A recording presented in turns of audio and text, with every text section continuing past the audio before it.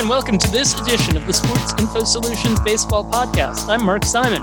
We hope that you're safe and healthy wherever you are, and that this podcast can serve as a respite for you from dealing with all things related to coronavirus. Defense and analytics are two of the show's most frequent themes, and today we're joined by someone to talk about those in another sport, the NBA. Washington Wizards assistant coach Dean Oliver. Dean is one of the fathers of modern basketball analysis and has previously worked for the Supersonics, Nuggets, and Kings, as well as ESPN and the sports tools engineering firm TrueMedia. His book, Basketball on Paper, is considered a must-read in NBA circles. True story, I interviewed Dean once before on my college radio talk show about 25 years ago. Where are you talking to us from, and how are you doing? I am in Washington, D.C. I've been here, obviously, for the season. We didn't really go anywhere, but we moved down here. And we moved into a very small apartment just because DC is expensive and everything. But it's my wife and I in a small place. Not a lot of room to get out of each other's way, especially in an area where there's a lot of people all over the place. But we're being good citizens and staying healthy and keeping other people healthy. And what's the most interesting thing you've done since the coronavirus pandemic began? Frankly, I've done a lot of interesting things. There's a lot of work fundamentally about how teammates interact that I've done outside of basketball. It has to do with how you divide credit among people on a team, and I've expanded that. That's a very theoretical thing that I personally like.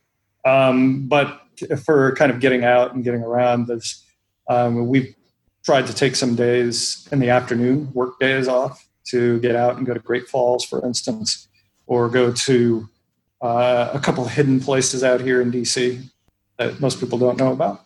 You've got to get out and get your mind settled somehow. Dean, I'm anticipating about a 5-minute answer to this question. How much has basketball analytics changed in those 25 years? It's changed a lot, yeah.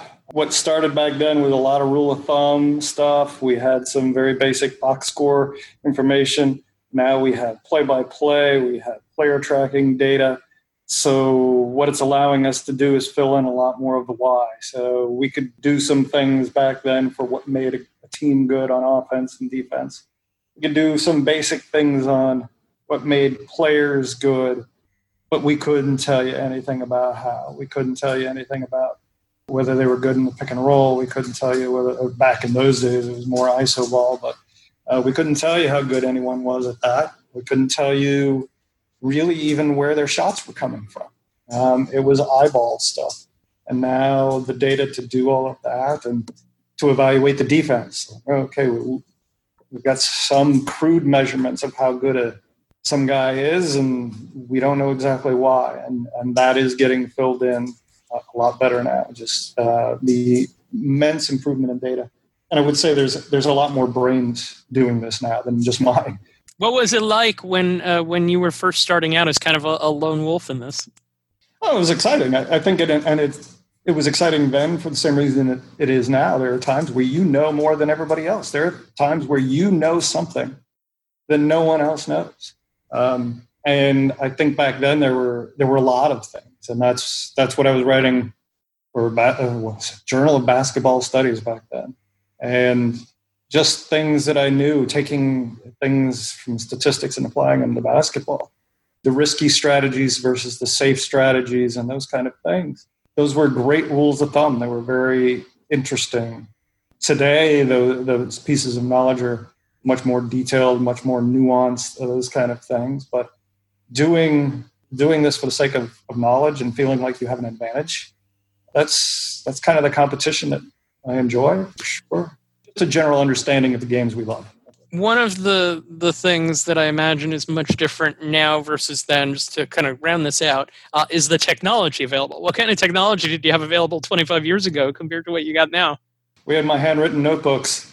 It wasn't, we could watch games and such like that. There just wasn't a lot. I actually in the 80s was collecting box scores. Some of the USA Today box scores were better than what you could find in the newspaper. And so I collected a number of those. So I had some history to work with for sure back in the 90s. But a lot of my data still was coming from season level stats at that point. Box score data was around that time, and you could do more with it. Yeah, that's the technology back then was still very crude.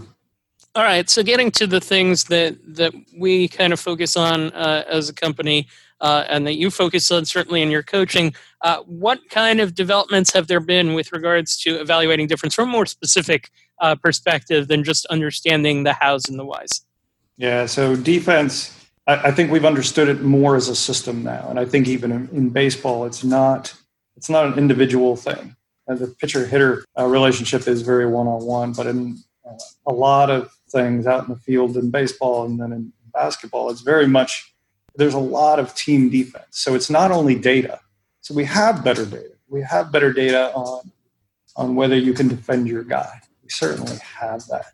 But understanding the roles and the responsibility. In baseball, you have a very clear position of the field that you are responsible for. Basketball, it's not that clear. We play a zone sometimes, but not very often, and that gives you some fielder responsibility. So effectively a model of how defenders actually have to defend an area and their man. Man ball basket, kind of classic basketball stuff. And we can do a lot better job of assigning how much is associated with man versus ball versus basket. And that changes certainly over the course of possession, but you can do a lot more of that. What are the parallels between tracking defense in basketball and in baseball? You talked about some of the differences. Are there any similarities that we can draw upon?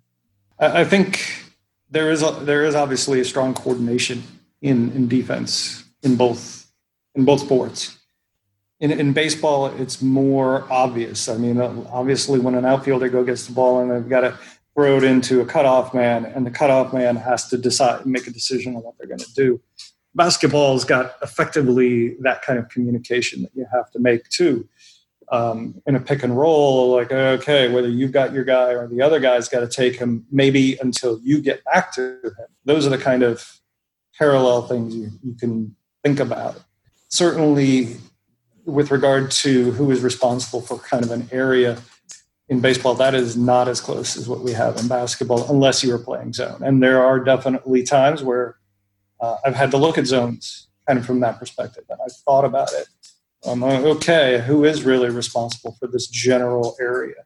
And how big is that area? Center fielder generally has more responsibility, and a center who's taking care of the paint tends to have a larger realm to take care of as well. So do you have and I don't want to get necessarily too proprietary here, but do you have a stat that assesses defensive value, taking into account all the things that you're talking about here? I do have I have a stat, and then I just call it defensive net points. So within basketball, they have a number of adjusted plus minus methods. There's RPM at ESPN. There's various versions of that kind of methodology out there, and their defense version of it is effectively what I do, but I do it in a very different way. They're on the same scale, though. I mean, best defensive players are at +3 or 4, and the worst ones are -2, and this is per 48 minutes or so.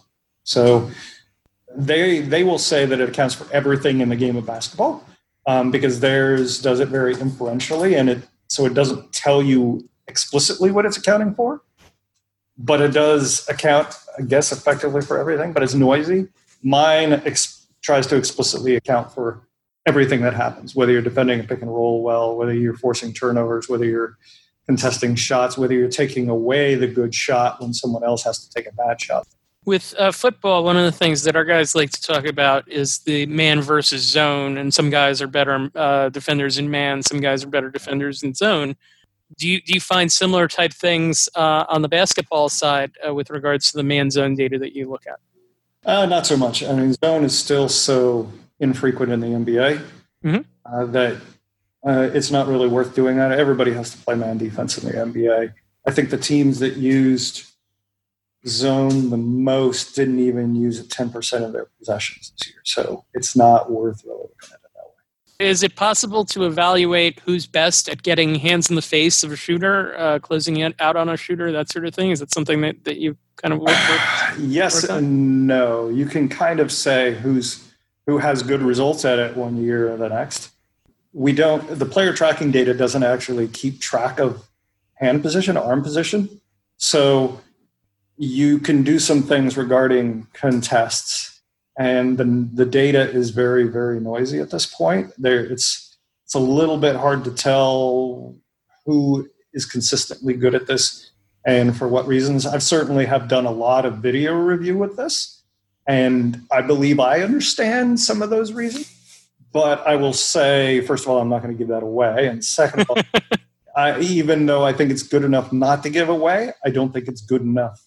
It sounds like there are parallels, though, shocking parallels with baseball, because there's a lot of things where we say that, where we can say that it's like mildly descriptive, but not necessarily descriptive enough or predictive to be able to tell you that much. Is there any value to things? I see college coaches charting this all the time, to deflections. Yeah, deflections. The one thing that deflections do that say is not in the player tracking data is they are indicating something about your hand position. Now, you can get some inference of it from the player tracking data and the ball getting moved out of place and things like that. But sometimes the deflections that I think are tracked by the league are a little bit better, and they give you some sense of some of the things that I have heard over the course of my playing career, coaching career, everything that using your hands, it's a big deal when you're a defender. Like how you use them really does force a defender to think about what they're going to do. And if you can get a defender thinking, they're not going to be playing as smoothly. So deflections are definitely one of those ways to do it, even though it's not as frequent as contesting a shot. So I think it's useful. Are there other things that are recognizable to the eye like that, like deflections, like contesting a shot that either A, people should be like looking at when they watch a game, or B, that you wish were tracked better than they currently are? Let me handle the second part first.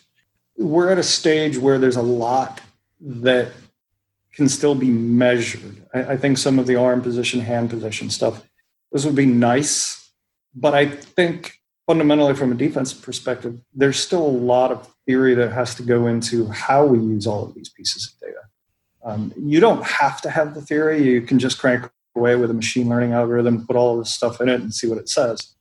I prefer not to work that way, but I definitely do work that way. So I think in my mind, it's not so much about getting extra data. It's more about having a good idea for how you're going to use it. So what was the first part of that question again?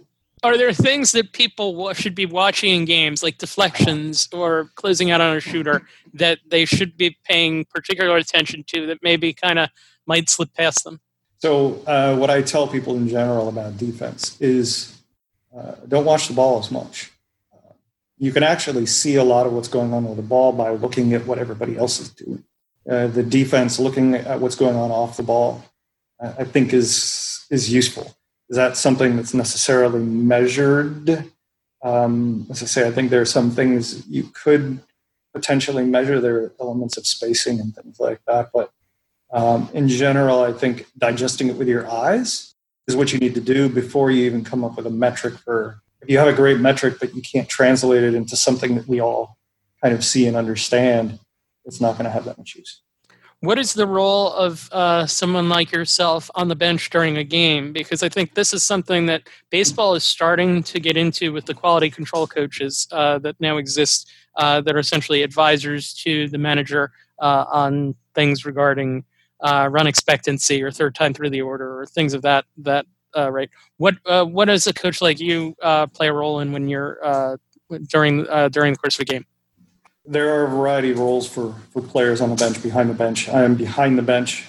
What I feel like a lot of my responsibility is during the game is to point out things that I think are important that may be changing from what we started the game with, certain plans like that. Usually we're all on the same page with that. I sit down by more of the players that I can talk to. I will try to talk to them when there are things like that.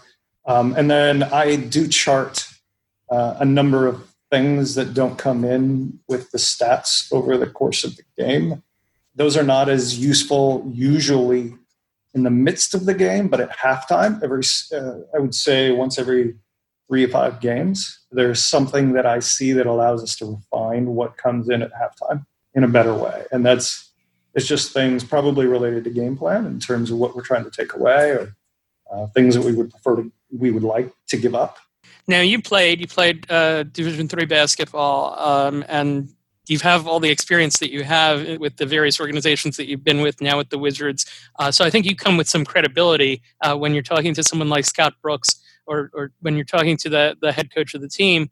What is head coach of your stature back and forth like over the course of a game or over the course of a season? Over the game, it's very hard to have a lot of back and forth. He's front of the bench. It's mainly during at halftime that I can do it. And halftime is really short. We basically have 5 minutes to figure it out, 5 minutes to talk to the players, and then we're back on the floor. And it's really not that much. So it's more preparation. It is a lot of preparation. And I can tell you that a lot of it's working with the coaching staff to make sure that I understand the questions that they find valuable, and vice versa, that they understand some of the questions that I'm trying to answer, and how I think they're valuable. And so it's a meeting of the minds regarding what we're trying to do. A conversation really should have contributions from both sides. And that's what I make sure of. I think certainly at the start of this year, when I came on board, I was much more in the listening spot. I wanted to make sure I heard them first before they were hearing too much of my voice. That sounds like it should be advice for anyone that wants to work in analytics or with a coaching staff in general. Everything that you just said in that answer, knowing the questions that they're going to be asking you is such an important part of the job. I think it's also just kind of working with people you respect. If you're working with good people, they bring good ideas, and they bring things that you should definitely listen to, but things that should ring true to you and that you can find ways to support. So I think it's just about working with good people. So 25 years ago when I talked to you, you talked about how the coach has a greater influence on defense than on offense. Do you still feel that holds up as far as coaches in the NBA in your experience goes? Yep, I still that I think there's on offense I think I appreciate more some of the contributions on the offensive side, being around different coaches, being around George Karl in particular for many years in Denver, and seeing how he managed players. It may not be the X's and O's as much as matching what he knew to what they did well. So I appreciate the offense, whether you call it tactics or management, more than I did 25 years ago. But yeah, I still do think that there's a lot of decisions that get made on the defensive side by a coach that are very important. 2 more questions for Dean. So this one I ask essentially on behalf of a college basketball coach that I know, because I want to get your perspective on where everything stands with it.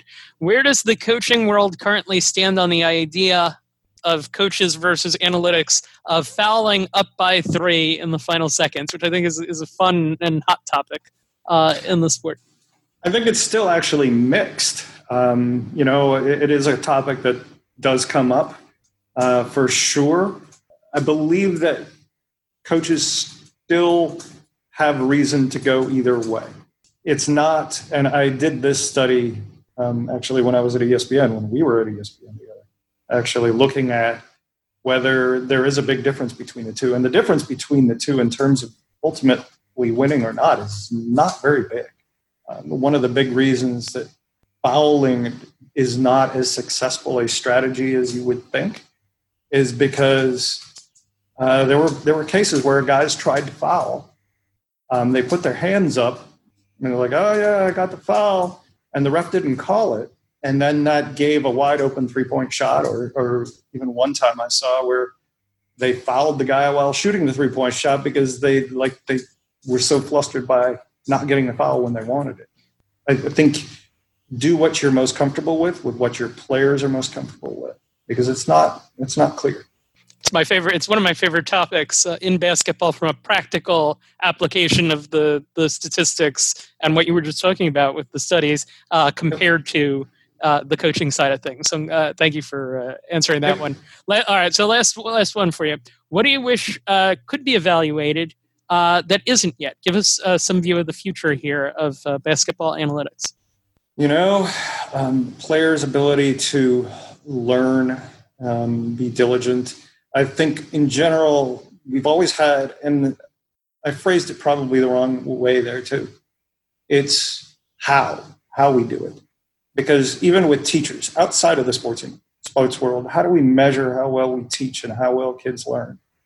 And it's true with players as well. I think there are different styles in which players learn and different styles in which coaches teach.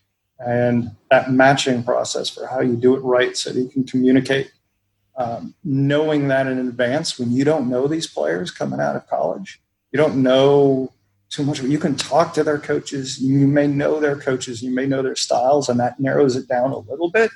But I think I know when I have done a lot of personnel stuff, and I was trying, like, how do we know this stuff? And then even now on the coaching side, you try to teach fairly uniformly because you don't have players for more than a couple hours a day.